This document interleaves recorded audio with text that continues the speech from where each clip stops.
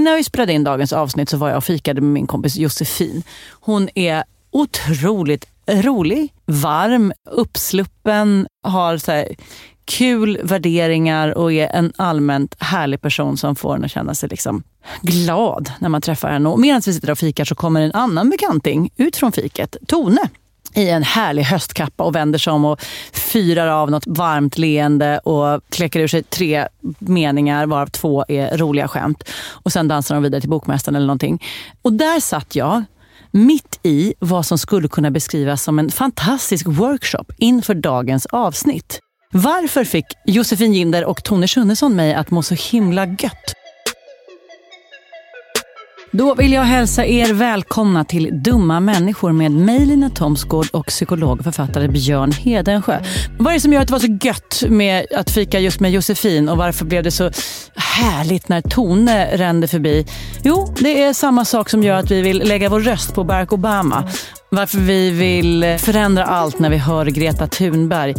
Eller varför jag vill följa en medicinman ut och ha ett miserabelt liv i skogen. Det handlar om karisma.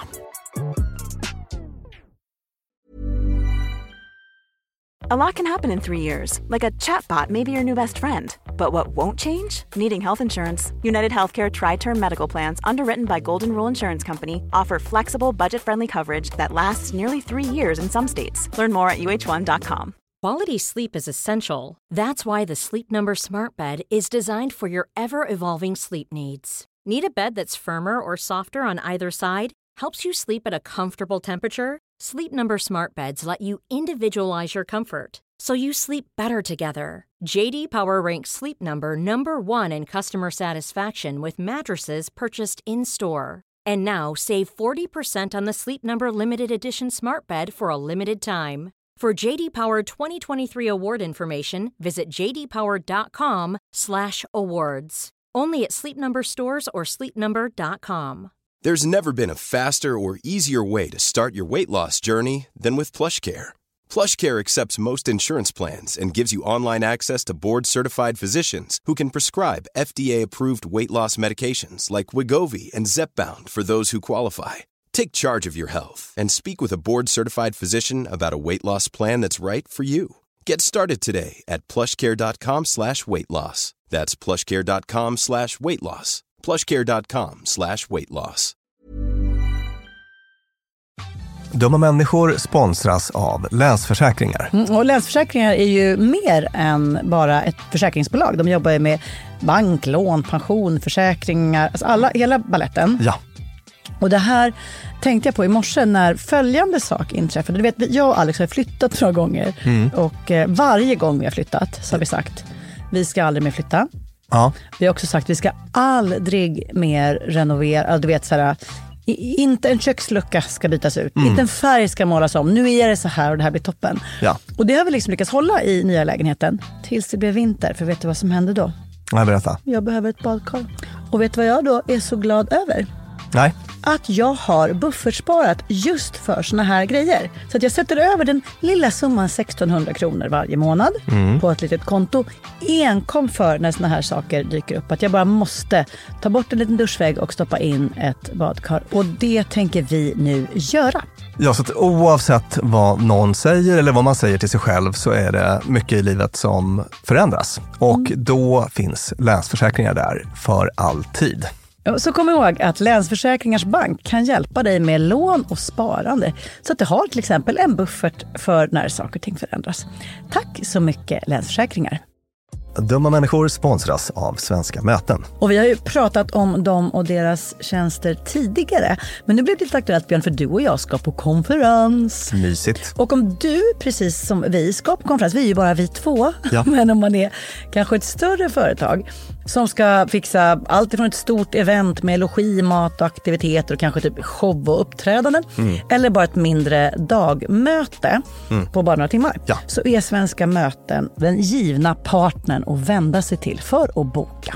Det är kostnadsfritt att använda Svenska möten och det de gör är att de utifrån behov och krav ifrån kund tar fram offerter från flera olika ställen så att kunden, det vill säga du, kan välja och avgöra det som passar bäst. Och det är ju allt möjligt då. Slott och herrgård, naturnära, storstadspuls eller småstadscharm.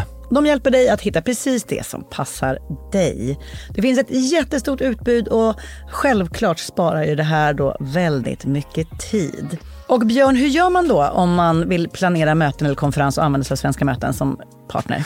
Gå in på svenskamoten.se och där kan du välja hur du vill boka. Det går att boka direkt online, göra en förfrågan via ett formulär, chatta med Svenska Mötens medarbetare, ingen bot ska jag säga, eller ringa om man vill prata med någon. Ja, alltså svenskamoten.se. Så tusen tack Svenska Möten.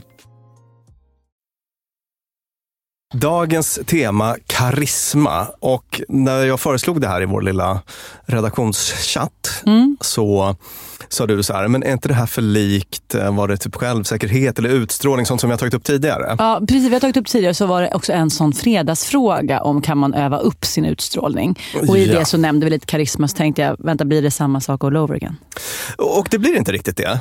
Det här är lite en egen grej som dock angränsar till andra saker som vi har tagit upp, så som det här med att vara cool. Det liksom snuddar vid det. Men en cool person kan faktiskt vara fett okarismatisk. Just. Självsäkerhet, att vara liksom självsäker och trygg i sig själv, kan man vara utan att vara karismatisk. Så att det är lite en egen grej. Narcissism kanske du associerar till. Liksom, narcissister är väl ofta rätt karismatiska. Ja, det kan de vara, men så att säga, de behöver inte vara det. Och är ju ofta inte det också. Så att det här är liksom en egen pryl som förtjänar sitt eget avsnitt. Och jag är så pepp för att jag kände att det var... Alltså, framåt slutet av det här avsnittet så blir det riktigt liksom godisregn. Det blir liksom en piñata av goda forskningsbaserade råd till lyssnarskaran. Och det, alltså, jag spekulerar, men jag tror att det är precis vad lyssnarna, jag själv behöver. Jag behöver ett jävla godisregn just nu. Ja. För att man undrar ju direkt så här, okej, karisma, kul, kan jag träna upp den här goda förmågan? Ja, alltså det finns en del att göra, så att säga. Man kan jobba med det här. Så att jag bara slänger ut det som en liten cliffhanger. Och sen så kör vi igång. Ja, var vill du att vi börjar? Ska vi börja med en definition kanske? Ja, Björn, kan vi börja med en definition? Ja, ordet till att börja med. Ja, det låter finskt. Det låter finskt. Karisma. Ja, tror du att det är det? Nej. Vad tror du att det är? Varför är det inte finskt? Varför skulle det inte kunna vara det? Därför att... Stött och Finlands vägnar. Ja, men så många andra ord då inom det här psykologi och vetenskapsområdet kan man säga. Så det är latin. Antingen brukar det vara latin då, eller grekiska som det är i det här fallet. Och ordet då, det grekiska ordet för gudomlig gåva. Och det tycker jag är så himla träffande och bra, för att är det inte så man tänker på karisma? Ja, man bara fick det. Grattis du. Grattis du fick den här gudomliga gåvan. Man brukar prata om en X-faktor ibland. Har du hört talas om det? Ja, jag har aldrig riktigt fattat vad det betyder. Ja, men det är så här, den personen har något. Det är liksom en X-faktor. Jag kan inte sätta ord på det, den bara har något. Ja. Det är väl kanske framförallt i den anglosaxiska världen då som man använder det uttrycket. Så ordet gudomlig gåva, grekiska. Och definitionen då hämtar jag från APA, American Psychological Association. Och då skriver de så här. Den särskilda aspekt av personlighet som möjliggör för en individ att väcka förtroende hos ett stort antal människor. Typiskt karismatiska personer är exempelvis framgångsrika politiska eller religiösa ledare eller ledare för sociala rörelser. Det där lät ju torrt. Ska vi ge det där lite liksom kött och blod? Ja, jag vill genast med rödpenna ringa in ordet förtroende. Är det handlar om? Ja. Precis, att du liksom får med dig människor. Så här, vardagligt använder vi ju begreppet karisma då för att beskriva någon som har en svårgreppbar förmåga att charma och övertyga andra. Dra till sig uppmärksamhet eller beundran. Det är mer en sån här vanlig ordboksdefinition. Ja, precis. För beundran och någonstans så här, jag vill vara den, ha den, vara nära den, njuta av dens värme, rolighet etc. Ja. Är det jag känner. Just förtroende brukar inte jag kanske vara det prick känner. För det kan jag ha för en rätt torr typ också. Ja. Jag väljer att bortse lite från det ordet. Så att det här programmet kan få fortsätta. Ja, precis. Och om vi då ska liksom bara separera det ytterligare från det här andra vi har pratat om som liksom utstrålning, självsäkerhet och liksom coolhet och den typen av grejer. Så är det här väldigt mycket fokus på egentligen maktdimensionen. Att man kan övertyga, charma och få med sig folk. Så karisma är nära kopplat till makt över andra. Just det. Vilket gör det plötsligt eftersträvansvärt på ännu fler sätt än vad man kanske först trodde. Ja. Att det är kul att folk gillar en, men du kan också påverka dem. Och jag pratade då om framgångsrika politiska eller religiösa ledare eller ledare för sociala rörelser. Man kan ju tänka sig också ledare för företag och sådär. Har du några personer top of mind? Ja, min absolut mest karismatiska Barack Obama. Han ligger överst på listan för mig också. Ja. Vad är det som gör honom karismatisk, tycker du? Ja, vi är ju inga unika snöflingor där, någon av oss, när det kommer till att tycka han är karismatisk. Jag har länge tänkt att det är han har det swaggiga. Alltså att han liksom har jättemycket makt.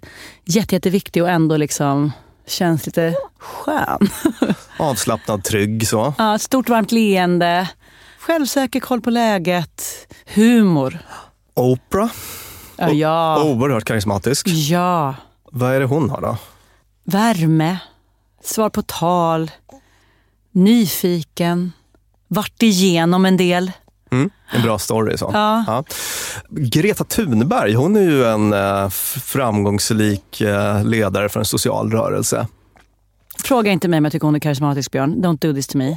Nej, eller hur? Vi kan väl ha det lite i bakhuvudet och se om vi kan under avsnittets gång landa i hennes secret sauce, så att säga.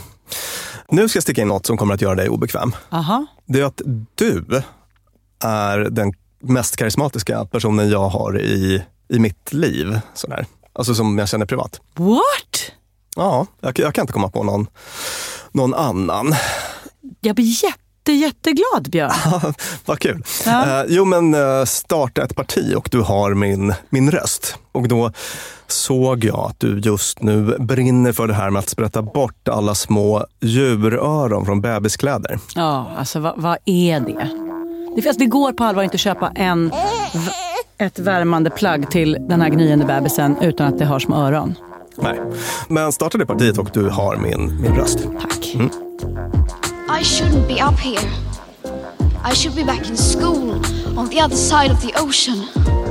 Yet you all come to us young people for hope. How dare you? Det här begreppet då dök upp i forskarvärlden med hjälp av Max Weber. Tysk sociolog, stor tänkare som påverkat oss massor. Han talade om 3 typer av auktoritet som finns ute i samhället. Traditionell, det vill säga ärvd, kungahus och whatnot. Juridisk, alltså sån liksom formell auktoritet. Sådär. Men också karismatisk. Han beskrev det så här. En viss aspekt av individens personlighet genom vilken hon eller han skiljer sig från vanliga personer och betraktas som någon med nästan övernaturliga, övermänskliga eller i alla fall exceptionella styrkor eller kvaliteter. Dessa kvaliteter är inte tillgängliga för en vanlig människa utan ses som gudomliga i sitt ursprung. Oj, det här är det är inte lilla fiolen han spelar på här. Han spelar på en relativt stor cello. Ja. Det gör han. Men vi kommer att liksom ta ner det där. Så att säga, det har väl hänt en del med karismabegreppet sen han började spåna på det här tidigt 1900-tal, eller när det nu var. En känd fransk sociolog och tänkare som hette Pierre Bourdieu. Han har då senare tagit vid när det gäller det här med karisma. Och hans grej var mycket att trycka på att karisma uppstår inte enbart i individen utan i mötet med andra. Alltså att man måste se en kontext. Sådär. Till exempel om man skulle luftlandsätta Adolf Hitler på Nytorget på Södermalm i Stockholm. Just det. Hur många får han med sig? Inte jättemånga kanske. Nej. Så att en person är karismatisk bara om andra är överens om det, så att säga. Och ens budskap har någorlunda förutsättningar att landa och sådär. Okej. Gudomlig gåva säger vi. Det antyder att det här inte skulle kunna läras in, eller hur? Vad tror du? Nej, men eftersom du ställer frågan så jag tror faktiskt att man kan lära sig. Kanske inte allt, men mycket av det. Att det är liksom som med allt annat, beteenden är saker man gör. Japp. Det finns en brittisk psykolog och forskare, en av de stora liksom, karismaexperterna i den här karisma forskarvärlden då. Richard Wiseman, bra efternamn. Ja, bra efternamn. Och jag blir genast nyfiken. Är han superkarismatisk, han som kan så mycket om det här? Du, det skulle man väl veta såklart. Jag har bara läst intervjuer med honom, jag har inte sett någon rörlig bild eller så. Men han håller på mycket med det här och han har i alla fall landat då i att det vi kallar karisma är till ungefär hälften medfött och till hälften inlärt. Det finns vissa grejer där då, liksom personlighetsdimensioner, det här med extraversion till exempel. Det vet vi att det är ganska stor del så att säga, medfött, hur extrovert och introvert man är. Och då extraversionen som bra grej där förstås. Vi har det här vanliga köttiga med att det hjälper att vara lite tjusig. Snygg. Ja. Och så. Men som med allt det här då, så där det finns både en inlärnings- och en medfödd komponent, så kan man genom att anstränga sig mer kompensera för brister i så att säga, den genetiska grunduppsättningen. Vad tänker du att vi uppfattar som karismatiskt? Du var inne på en del grejer när vi pratade om Obama och Oprah och sådär. Självförtroende, värme, humor, rolig. Om jag har varit på en fest och träffat någon som varit otroligt karismatisk, så är det ofta folk som fått mig att må bra och skratta. Vet inte om intelligens, smarthet och sånt ingår i det här. Eller nej, det tror jag inte. Jag tror inte man behöver vara smart för att jag ska tycka att någon är charmig. Kanske verkligen inte. Nej, vad tycker du? Eller det kan jag inte fråga dig, för du vet ju. Du sitter med facit. Jag sitter med facit här faktiskt. Ja, men du säger massa saker som liksom tangerar verkligen det vi ska prata om sen. Men vi kommer gå in på det här på en oerhörd detaljnivå.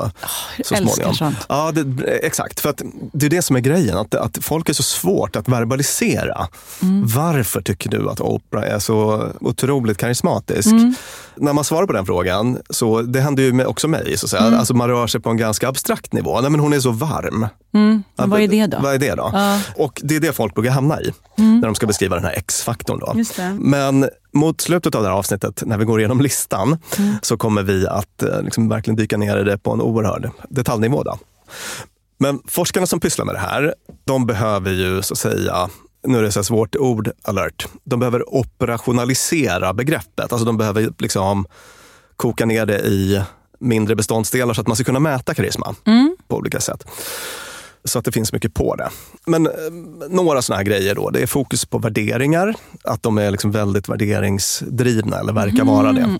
Och att man har ett starkt känslomässigt budskap. Ja, vad är det då? Ja, men det ska vi prata om mer detalj senare. Men det är två såna grejer. Och det är ofta i ledarsammanhang man pratar om det här med karisma, och det är också mycket av forskningen, karismaforskningen är gjord på chefer av det skälet. Så att det är ett annat sånt här område där så att säga, det är så nära kopplat till arbetslivet, så att på liksom business schools runt om i världen så bedrivs det rätt mycket forskning på det här. Ja, och det kan man ju tänka sig, för är du ett storsatsande bolag och du lyckas haffa den där chefen som har the X-factor, som liksom inger förtroende, och så här, då är det värt sin vikt i bitcoins. Ja, och varför, Lina, tror du att det är det? Varför är det bra med en karismatisk ledare? För att man får med sig staben och man lyckas attrahera kunder. Om facet utåt är liksom något folk litar på, så är det bra både för de som jobbar för och de som spenderar pengar på. Ja, visst, exakt. De två grejerna. Det är alltså dels att motivera följare / anställda att göra svåra och motiga grejer, kan det vara.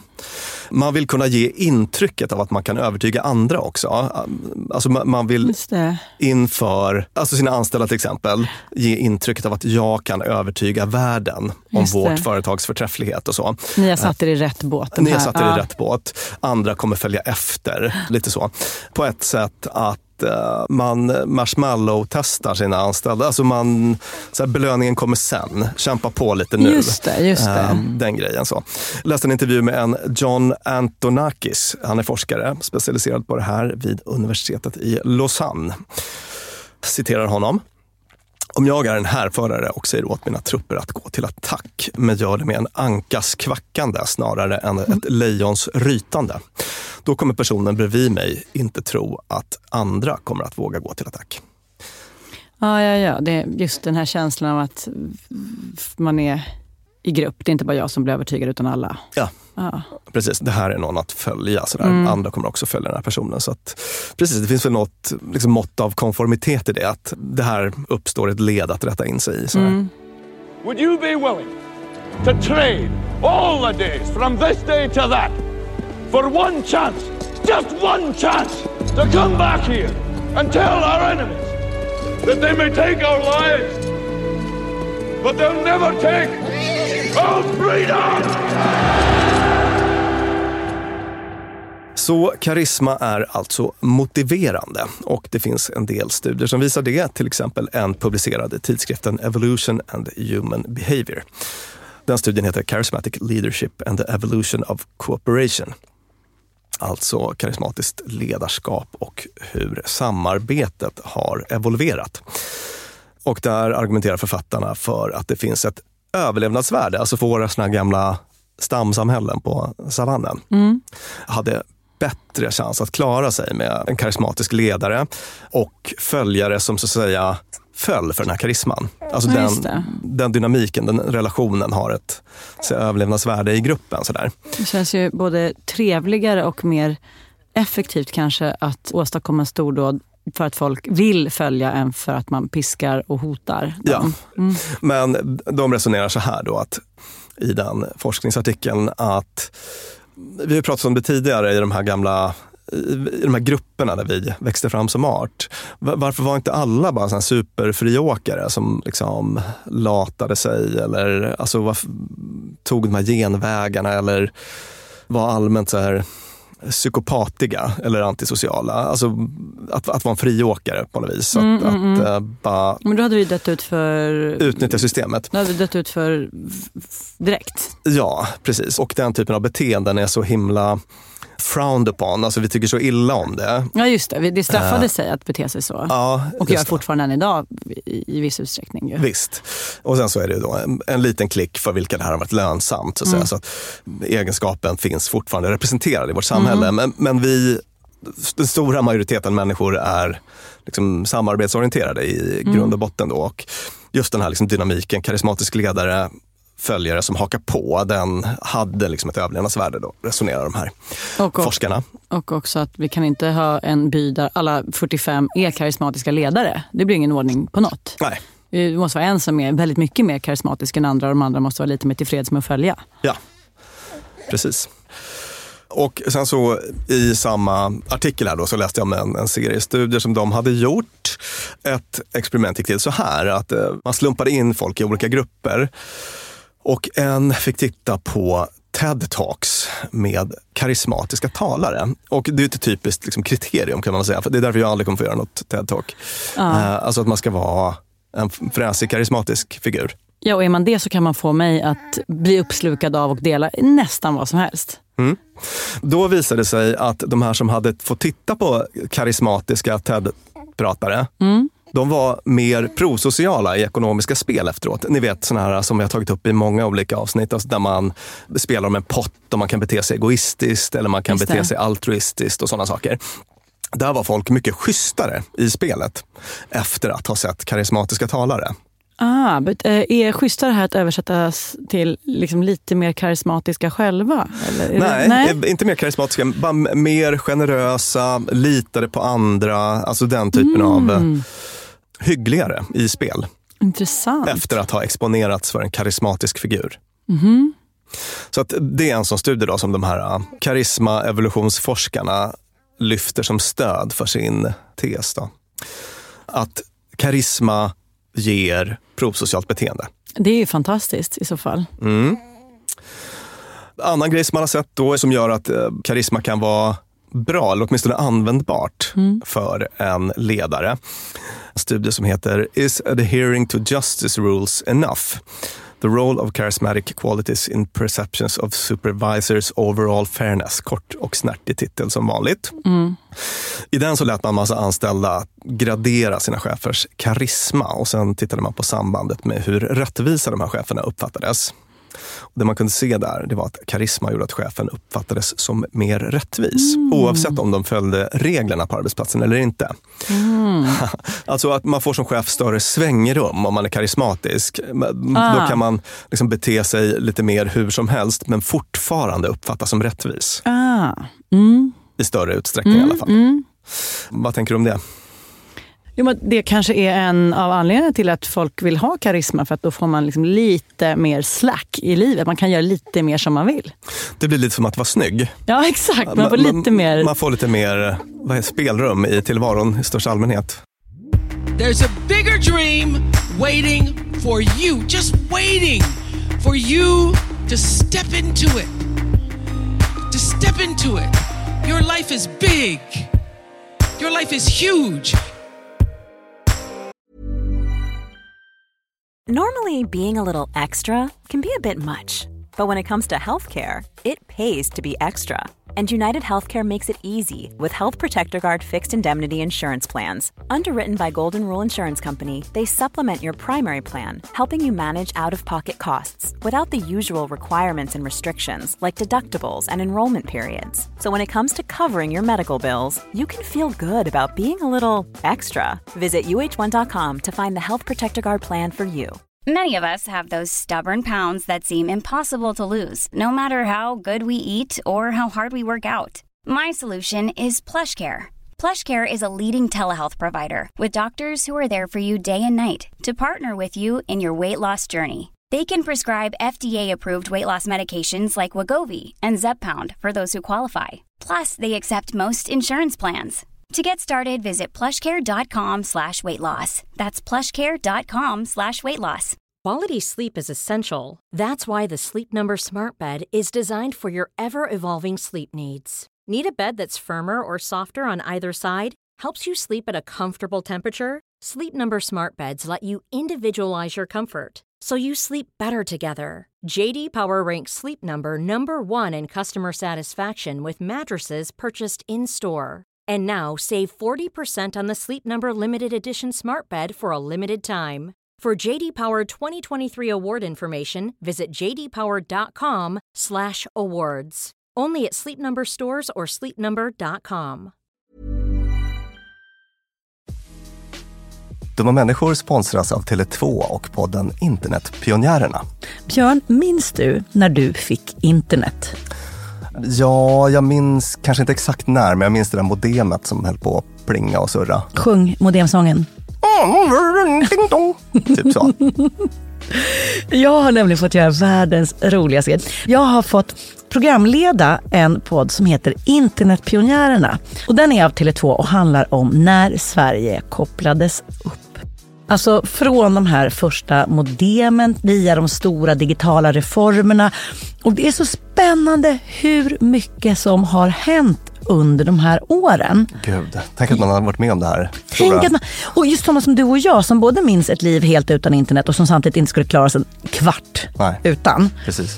Podden tar avstamp i år 1996 när internet utsågs till årets julklapp.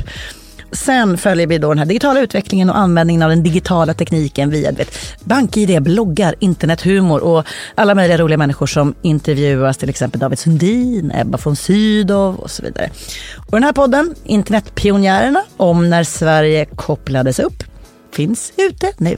Rusar till poddspelaren. Ja, tusen tack Tele2. Dumma människor sponsras av Arlanda Express. Och du och jag, Björn, var ju på en jobbresa. Upp till Kiruna. Där var det ljuvligt. Verkligen. Och när vi sen landade för att komma hem så hade jag ju planerat på ett Lina Thomsgårds sätt. Skulle hämta barnen goda 45 minuter efter landning. Jag fick oerhört bråttom och istället för att springa ut och ställa mig i den långa taxikön så vrålade jag till det. Det här var faktiskt det blev en rolig scen. Ja. När jag såg hur det stod så här Arlanda Express 2 minuter och jag bara Björn, jag måste ta den. Och så bara, men ska vi inte ta taxi? Nej, historia slår igen. Jag springer ner och hinner på 18 minuter in i stan springa in, ta en tunnelbana, han hämta mina barn. Fantastiskt, ja. Och det var faktiskt otroligt. Ja, Arlanda Express är ju det snabbaste och smidigaste sättet att ta sig till och från Arlanda. Det tar alltså bara 18 minuter och det är väldigt hög punktlighet också. Så att de går i tid, alltid. Jag har heller aldrig varit med om en svalare tågcentral. Jag vet inte om att den ligger så långt ner. Men när man har sprungit snabbt för att hinna med det här tåget, för att man har, man har sekunder som man inte kan avvara, då är det en väldigt sval liten plats på att stå mellanlanda. Och sen hoppar man på. Och då hade man inte hunnit köpa sin biljett, för att det hade inte jag hunnit tänka på. Då var det bara klickety in på nätet. Köp. Hur enkelt som helst. Så praktiskt. Och det här tåget går från tidig morgon 04.20 till sent på natten då 00.35. Och i högtrafik går Arlanda Express upp till var 10:e minut. Så hoppa på tåget. Det finns gott om anledningar att ta Arlanda Express. Tack så mycket, Arlanda Express. Dumma människor sponsras av Claritin. Ja, för nu är det ju vår och vårkänslor spirar. Även jag har liksom varit ihop med min kille i snart ett decennium och blir vårkänsla. Lite vårrusig. Ja, jag vill ut och hålla hand och springa över en sommaräng. Ja. Då kan man tänka att det är synd om dem som inte kan det. Det är rätt många, ja. Det är det. Ja. Och det märker man alltid på just våren. För det är då de kommer in på kontoret och när alla andra är så uppspelta för att gatorna är sopade och solen gnistrar, så är det liksom bara rinnande ögon, rinnande näsa, det Min kliar. pappa till exempel, pollenallergiker som älskar att påta i trädgården då. Och det vill man ju att han ska kunna göra. Och det är där vårt budskap från Claritin kommer in i bilden. För Claritin ger vårkänslorna en chans för allergiker. Det är antihistamin vid tillfälliga allergiska besvär, till exempel pollen, pälsdjur eller dammallergi, som ger snabb effekt inom 1 till 3 timmar. Och besvären lindras i hela 24 timmar. Claritin, en tablett och sirap, Loratadin, är receptfria läkemedel vid tillfälliga allergiska besvär hos vuxna och barn över 6 år och kroppsvikt över 30 kilo om du tar tablett. Du ska inte ta Claritin om du är gravid eller ammar. Läs bipacksedeln noga innan du tar Claritin, särskilt om du har en leversjukdom eller ska genomgå hudtester för allergi. Och kontakta läkare om du inte mår bättre eller om du mår sämre efter 7 dagar. Och kontakta alltid läkare vid användning längre än 3 månader. Och mer om det här kan du läsa på bayer.se. Tusen tack, Claritin. Vad tror du, är en karismatisk chef automatiskt lika med en bra chef? Den frågan kanske vi lite grann har besvarat, men... I bemärkelsen att man får folk med sig, ja. Men sen behöver den ju absolut inte vara kanske schysst eller rättvis eller inte fiffla med pengar, till exempel. Nej, precis. Så att, ja på vissa sätt, men inte... Det liksom, finns inte likhetstecken. Alltså, ju mer karismatisk desto bättre chef, och det beror på hur man mäter bra chef, såklart. I en studie så undersökte man det här sambandet mellan karisma och gott ledarskap. Den har det här snärtiga namnet: The Double-Edged Sword of Leader Charisma. Understanding the curvilinear relationship between charismatic personality and leader effectiveness. Och där gjorde man så här. Jag tror att det var det här schweiziska forskarteamet i Lausanne som kollade på 306 chefer. Man fick folk att ratea dem utifrån karisma. Och sen utvärderade man deras effektivitet i arbetet på massa olika sätt. Du vet, så här, resultat och hur de liksom interagerar med medarbetare och så vidare. Och så vidare. Massa olika mått på effektivitet på arbetsplatsen. Och sen så ställde man den här karisman mot prestation eller effektivitet på arbetsplatsen. Och då visade det sig så intressant, tyckte jag. Låg karisma var dåligt, men liksom väldigt hög karisma var också dåligt för effektivitet. Bäst var de som hamnade i mitten. Medelkarisma. Och då förklarar de det på det här viset.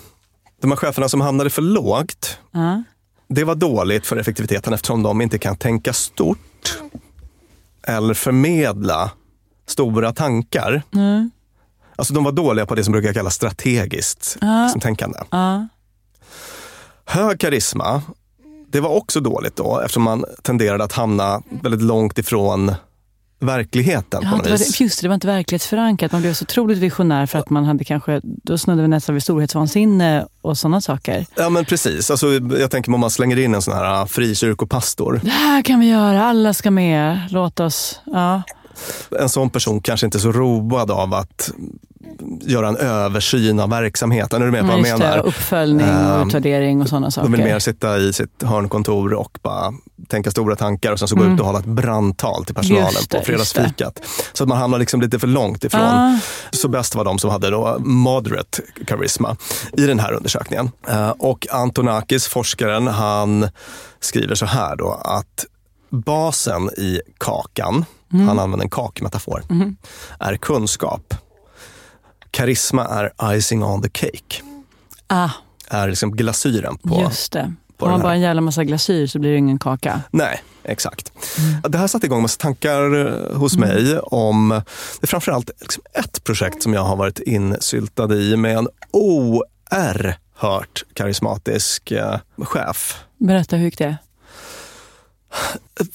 Hur är du? Är du liksom karismaresistent eller är du en sån här guru? Faller du för gurus? Total sucker för gurus. Ja. Alltså, ha ett slående anförande eller ett riktigt bra swag när du kliver in i mötet och jag kommer att både köpa produkten, ställa mig i ledet och så. Jag tror att jag har sagt det tidigare på att auktoriteter tycker jag är himla härligt. Jag följer dem gärna. Ja. Jag är ju oftast faktiskt lite tvärtom. Okay, Vi har ju berättat om mitt så här lite tvångsmässiga trots ibland. Just det. Och så fort jag känner att något blir lite sektigt så brukar jag reagera negativt. Och så brukar jag kanske bli lite så här kritisk i de sammanhangen och det gillar ju ingen. Det gillar ju inte, den karismatiska personen gillar det inte. Nej. Då hamnar man på dens shitlist. Och alla följare så att säga som är närvarande tycker inte heller om det. Är du neggig eller man är neggig, någon som stör sådär. Jag är väl inte någon jätteneggig person men just sådana här lite gurutyper brukar jag reagera ganska dåligt på. Men den här personen hade tydliga gurukvaliteter och jag liksom föll ändå pladask på något vis för att han var så himla charmig och jag vet inte. Jag hade någon sån här one-on-one med honom först och blev liksom, gud, det här projektet vill jag hoppa in i. Men sen så tänker jag mig att han var verkligen en sån här person som var väldigt, väldigt mycket karisma och väldigt lite liksom operational skills. Hands-on det här, och precis. Det är många engelska ord för det här, men få svenska. Handgripligt, konkret, vardagligt. Bara få det att funka. Och när jag hade varit i det här projektet ett tag så märkte man också att det var där det var problem så att säga. Att så här, ställer du en vanlig rak fråga om något enkelt. Så fick ett inspirational quote till svar. Ja, men en deadline. Då kunde man inte riktigt få svar på det. Utan det här var en person som verkligen hade en otrolig talang för att befinna sig uppe på den där liksom höga karismanivån. Och jag tänker mig att det kan funka om man har en jättestab som tar hand om resten och så. Just det, bra mellanchefer där som sköter det. Bra mellanchefer. Och det är liksom inget, alltså jag vill inte liksom döma ut den här personen. Alltså för att när det gäller karisma så var det 100 av 100. Ja, just det. På rätt ställe så är det säkert precis vad som behövs. Precis, men det blev lite problematiskt i den här verksamheten. Och det märkte man också över tid då. Att folk som var helt, liksom jag, helt uppslukade av den här figuren i början efterhand tappade liksom, förtroendet började liksom naggas i kanten och så blir man, då får man på sig ett par kritiska glasögon, ser massa mer problem som man kanske har struntat i tidigare och efter ett tag så började folk sluta på i det här projektet då. Spännande. Visst, och jag tänker på bara den här jämförelsen med så här sekter. Att sektledare visst är väl ofta såna här typer va? Som verkligen bara suger in folk och sen så är det kanske inte så jävla gött i sekten efter 1 år. Har du lyssnat på den här väldigt intressanta poddserien från Svenska Dagbladet? Den heter Medicinmannen. Ja, av Lars Berge med flera. Just det, där var det verkligen så. Alltså en absolut förtrollande man som kom från Kanada. Påstod att han tillhörde någon slags infödd, vad säger man? Native American gäng. Ja, precis. Och kom till Sverige, lyckades få med sig massa folk på något helt vansinnigt projekt att ge sig ut i skogen i Västernorrland någonstans och leva av vad naturen kunde ge där. Och det blev ju inte bra. Det blev fullständig misär och så. Men ändå den här karisman räckte liksom ganska länge. i ett par år kunde han hålla igång det där liksom miserabla livet för de här personerna som hade lämnat hus och hem för att följa honom då. Men han var väl på en sån liksom extremt hög karismanivå, men inte så mycket det här konkreta, handgripliga, det fanns inte där. Ja, just det. Och så småningom så liksom urholkas förtroendet och så tappar man sina följare. Så man ska alltså inte ha för hög karisma för att vara en bra chef, men inte heller för låg? Nej, precis. Follow me. Where we are met with cynicism and doubt, and those who tell us that we can't, we will respond with that timeless creed that sums up the spirit of a people. Yes, we can. Follow me. Ska vi gå över till hur man kan skapa sig detta? Ja, men den det fina ska nivån av karisma. Det ska vi verkligen. Vi behöver inte liksom bli Barack Obamas allihop, men en god dos till. Några pinnhål upp på karismastegen skulle jag inte hata.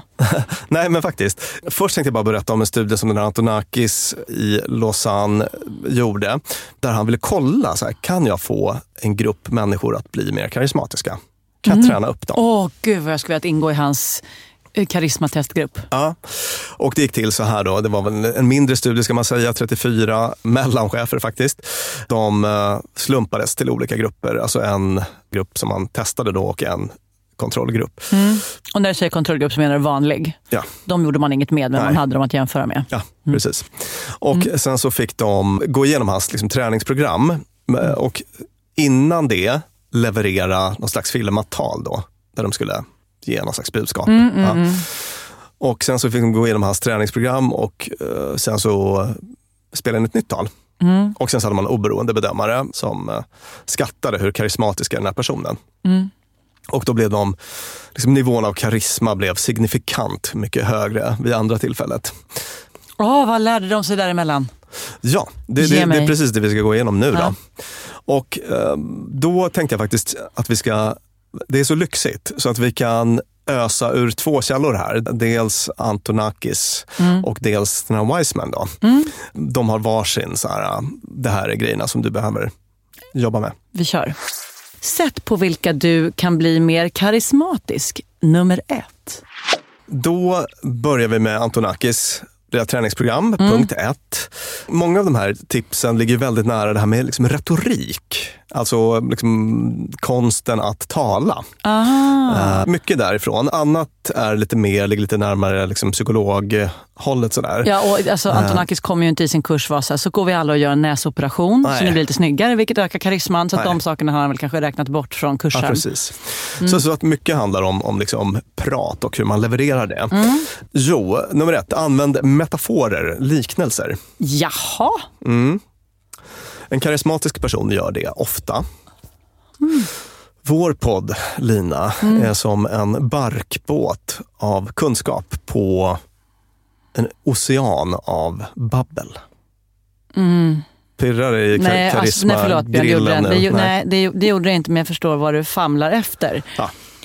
Ja, men det fattar jag. Alltså karismatiska personer använder ofta bildspråk. Ja, och det blir bjussigt och man bjuder in någon i en värld och man förtydligar och det blir berikande. Ja, men kul. Och det här med liksom metaforer, varför är de karismatiska? Men de kan på något vis hjälpa folk att liksom sortera känslor, göra känslor begripliga, så alltså man får en liten story på något vis, och det kan sätta igång liksom nyfikenhet och sådär. Och också lite åka snålskjuts på en massa associationer som man har. Ja, det var det jag försökte säga, men inte klar det. Barkbåt, man bara, det väcker en massa känslor av barndom, kreativitet, alltså det är liksom... Ja, visst. Punkt nummer 2 på listan över hur du kan bli mer karismatisk enligt forskare Antonakis. Använd historier och anekdoter. Använd, alltså inte bara berätta utan använd för att förtydliga något. Nej, eller berätta. Dra en god story. Ja. Vad tankar på det? Ja, eller jag håller med.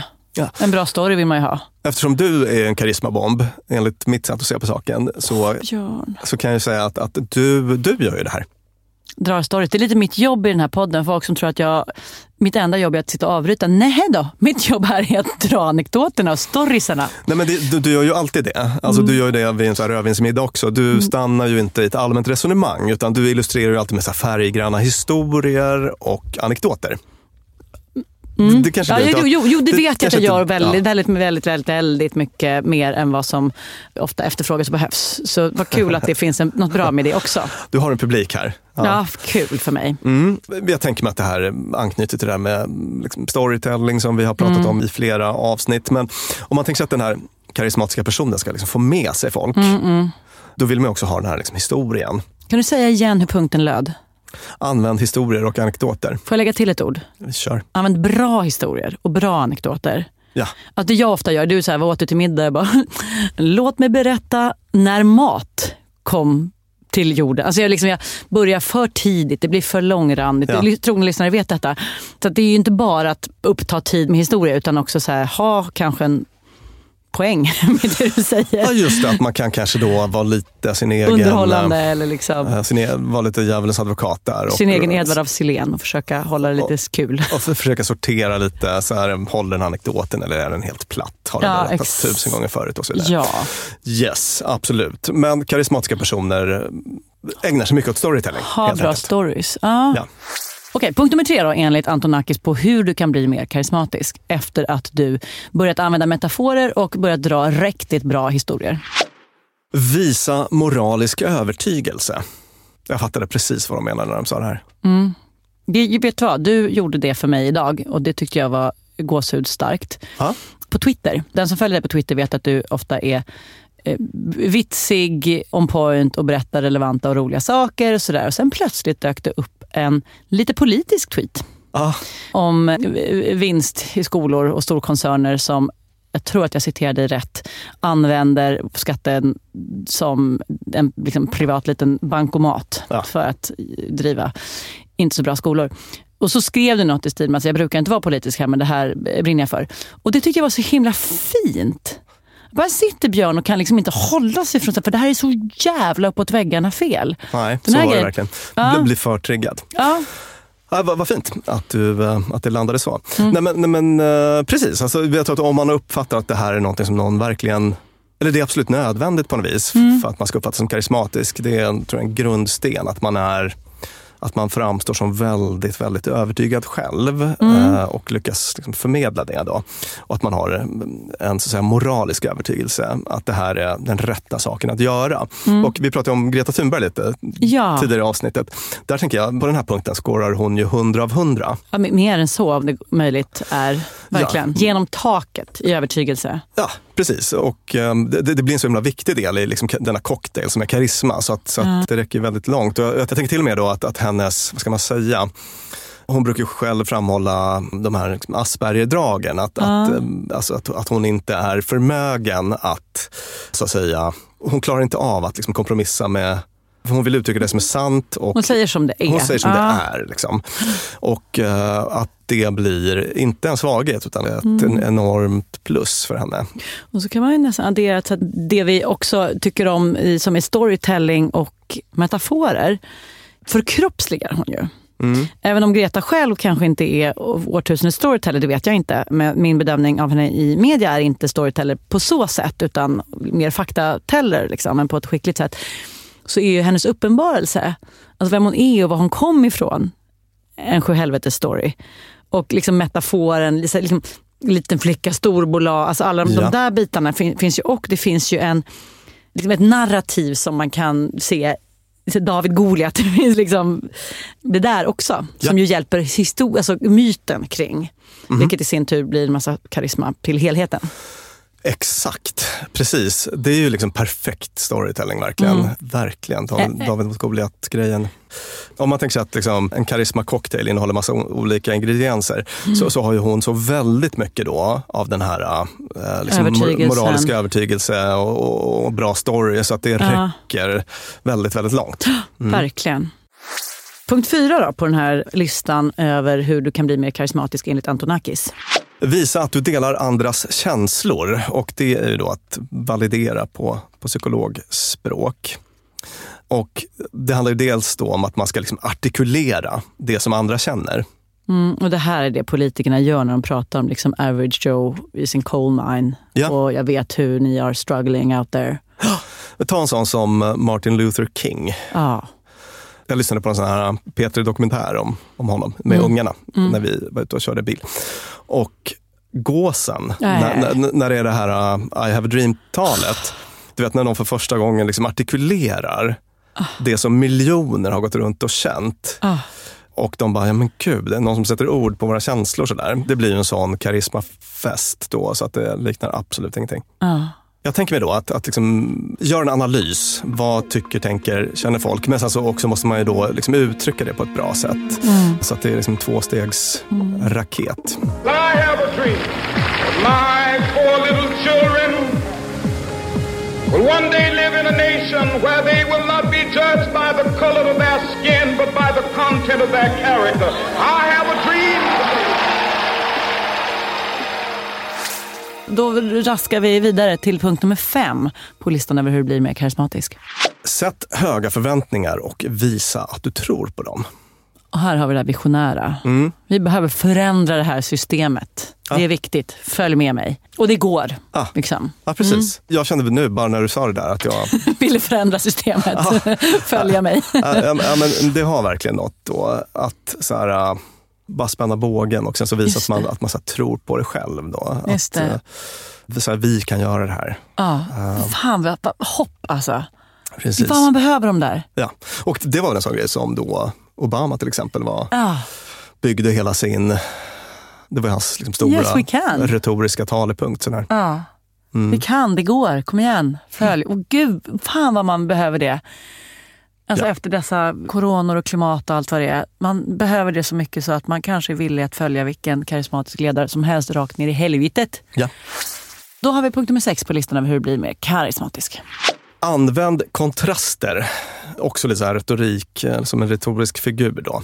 Ja, det här låter nästan som så här håller du ett bra TED-talk. Ja, exakt. Och jag menar, TED-talk-gänget har väl bra koll på karismaforskningen så att säga.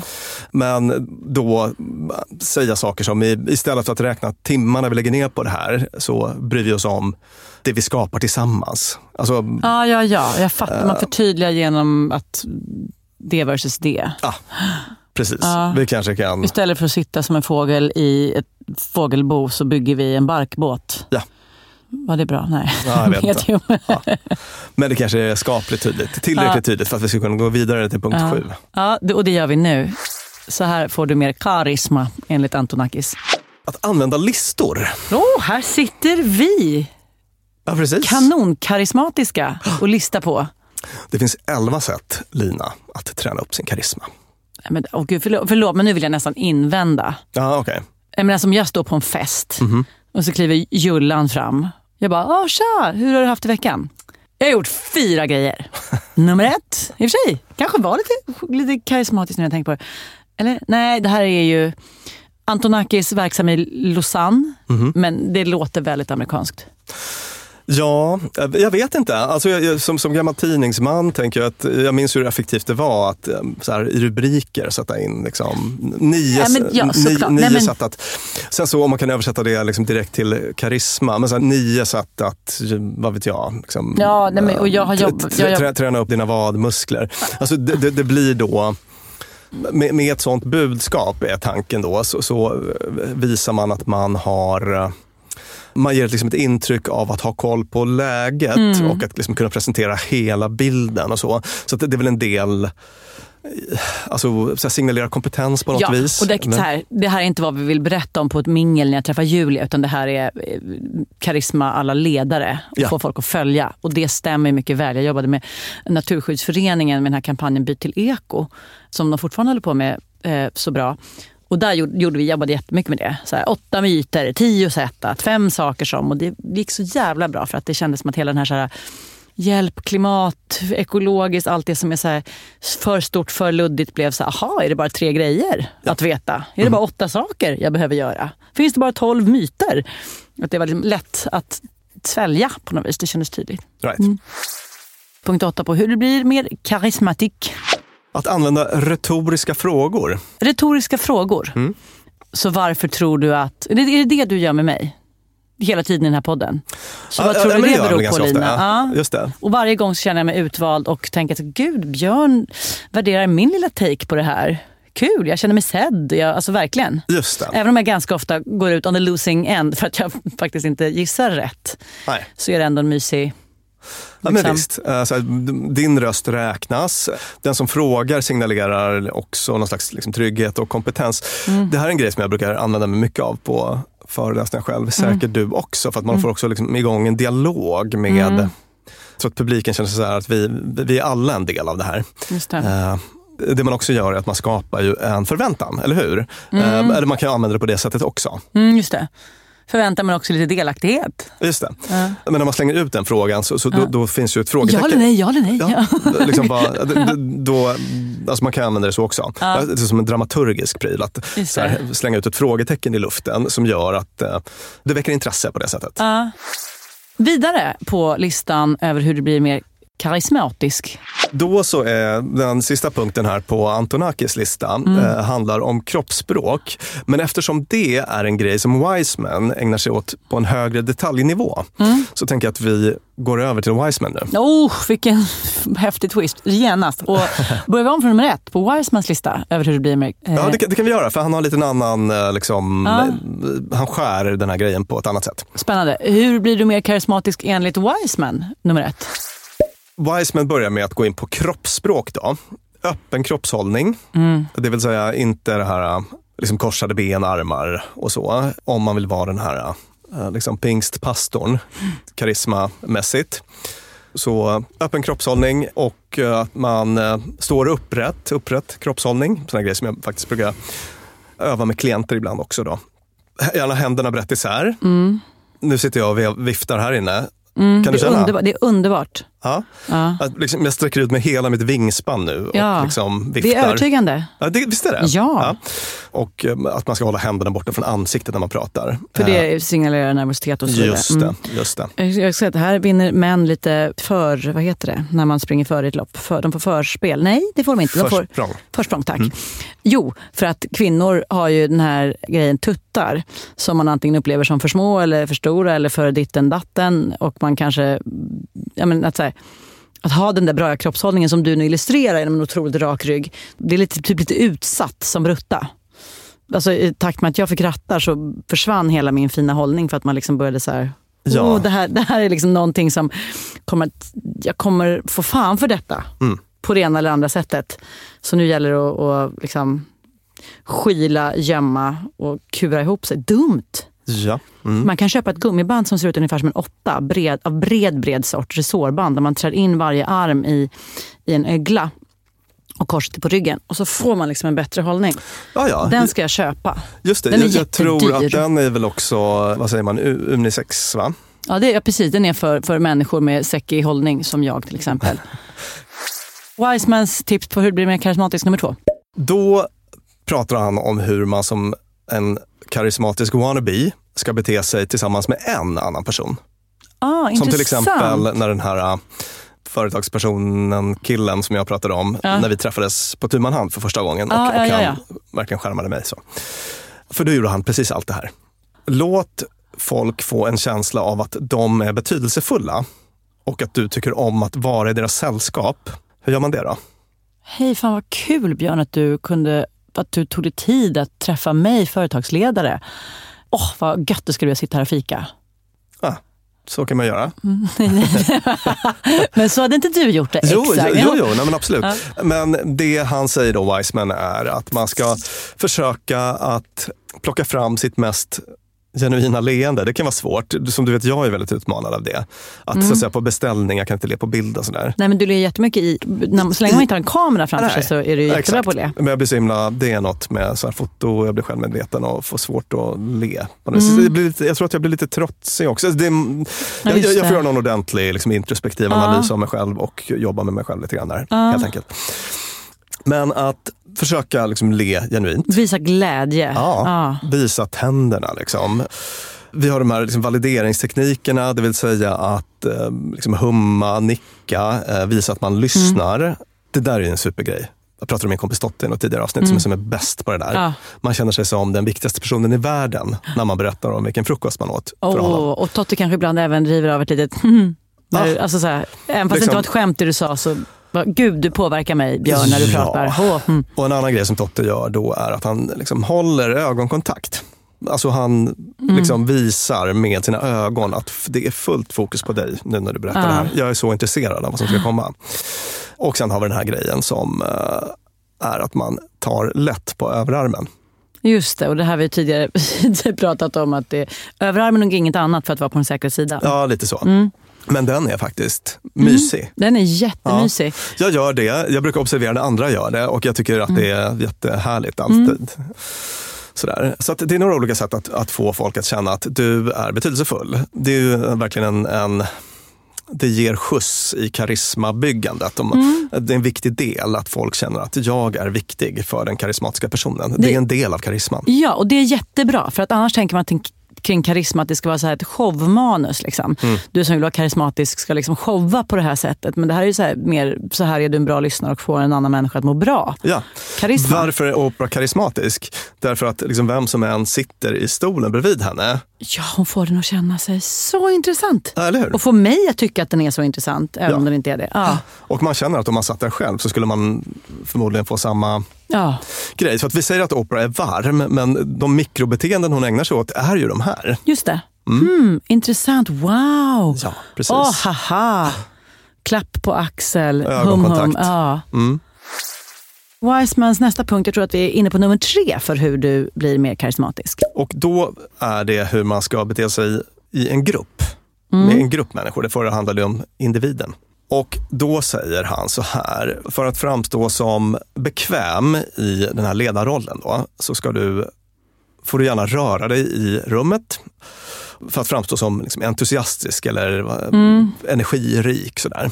Gärna liksom böja dig lite framåt kan man göra. Igen har vi ett bröstproblematik, men absolut. För att liksom signalera också så här energi, att man är liksom lite framåt.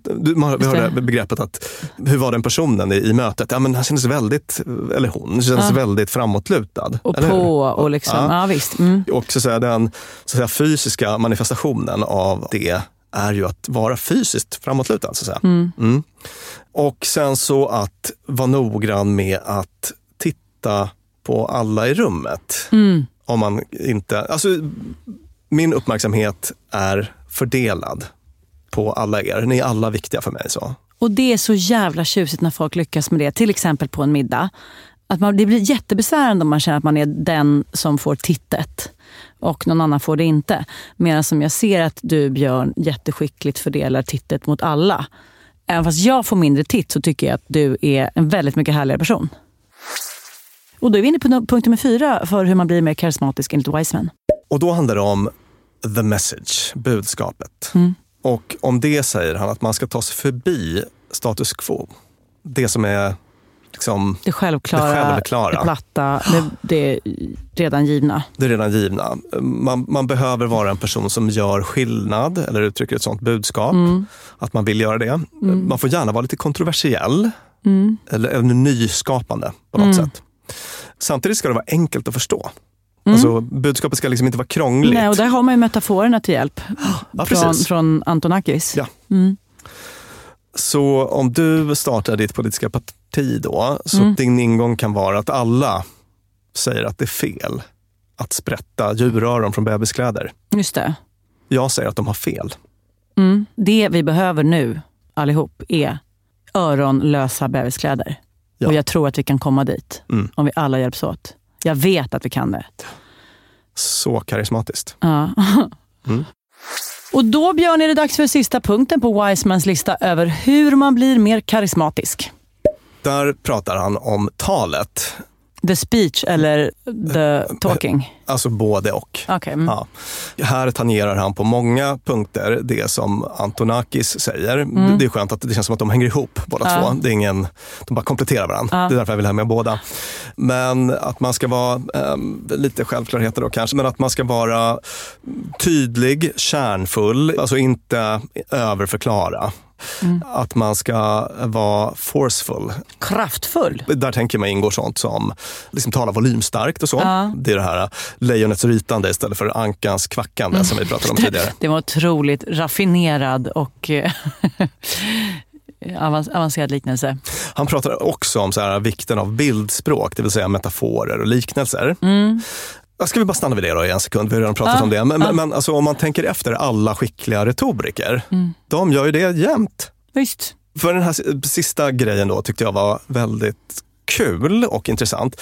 Så här, när vi pratar om självsäkerhet och också när jag jobbar med självsäkerhet, så assertiva beteenden på psykologspråk i kliniken, så brukar det här med att tala långsamt, liksom öva på att tala långsamt, ta airtime, att på något sätt signalera att jag är en person som är värd att uppta er tid. Jag kommer inte prata så snabbt nu.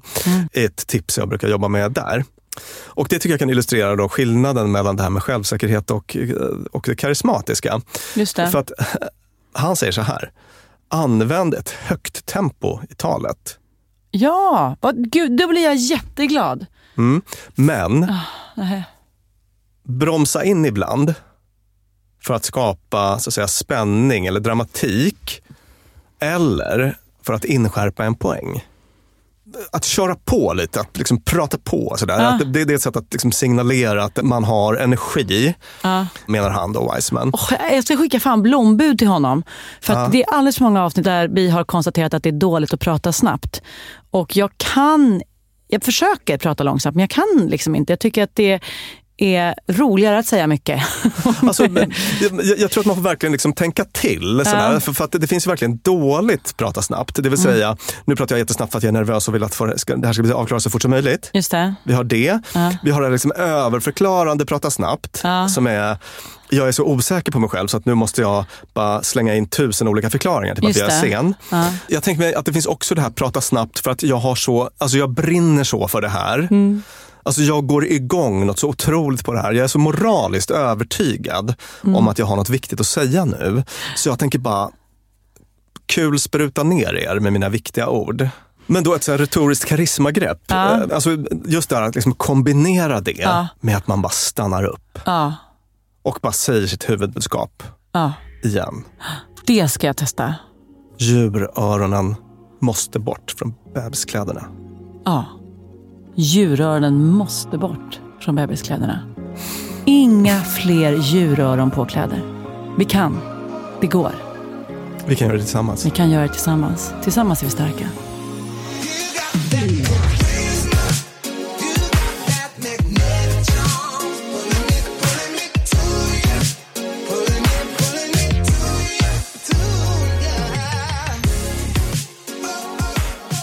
Så det om detta, det var listan. Kul! Fulla av karismakunskap lämnar vi er lyssnare och hoppas att ni lyssnar på oss igen på fredag när det är fredagsfrågan och nästa onsdag. För er som är intresserade av mer på detta ämne och vill lyssna vidare prick nu, då kan ni lyssna på vårt avsnitt nummer 20 som handlar om hur du blir omtyckt. Eller vårt avsnitt om hur du framstår som mer självsäker, och det är avsnitt nummer 23. Vi har även svarat på en fråga om hur man kan träna upp sin utstrålning. Och det är en fredagsfråga som heter just det: kan jag träna upp min utstrålning? Tack så mycket, säger jag, Lina Thomsgård, psykolog och författare Björn Hedensjö som sitter mitt emot mig, och vår producent Clara Wallin samt vår eminenta klippare Peter Malmqvist. Och vi har spelat in detta avsnitt hos Beppo. Följ oss på Instagram där vi heter Dumma Människor, så får ni veta mer och kan ibland hjälpa oss i vår research inför programmen. Stort tack. Hej då!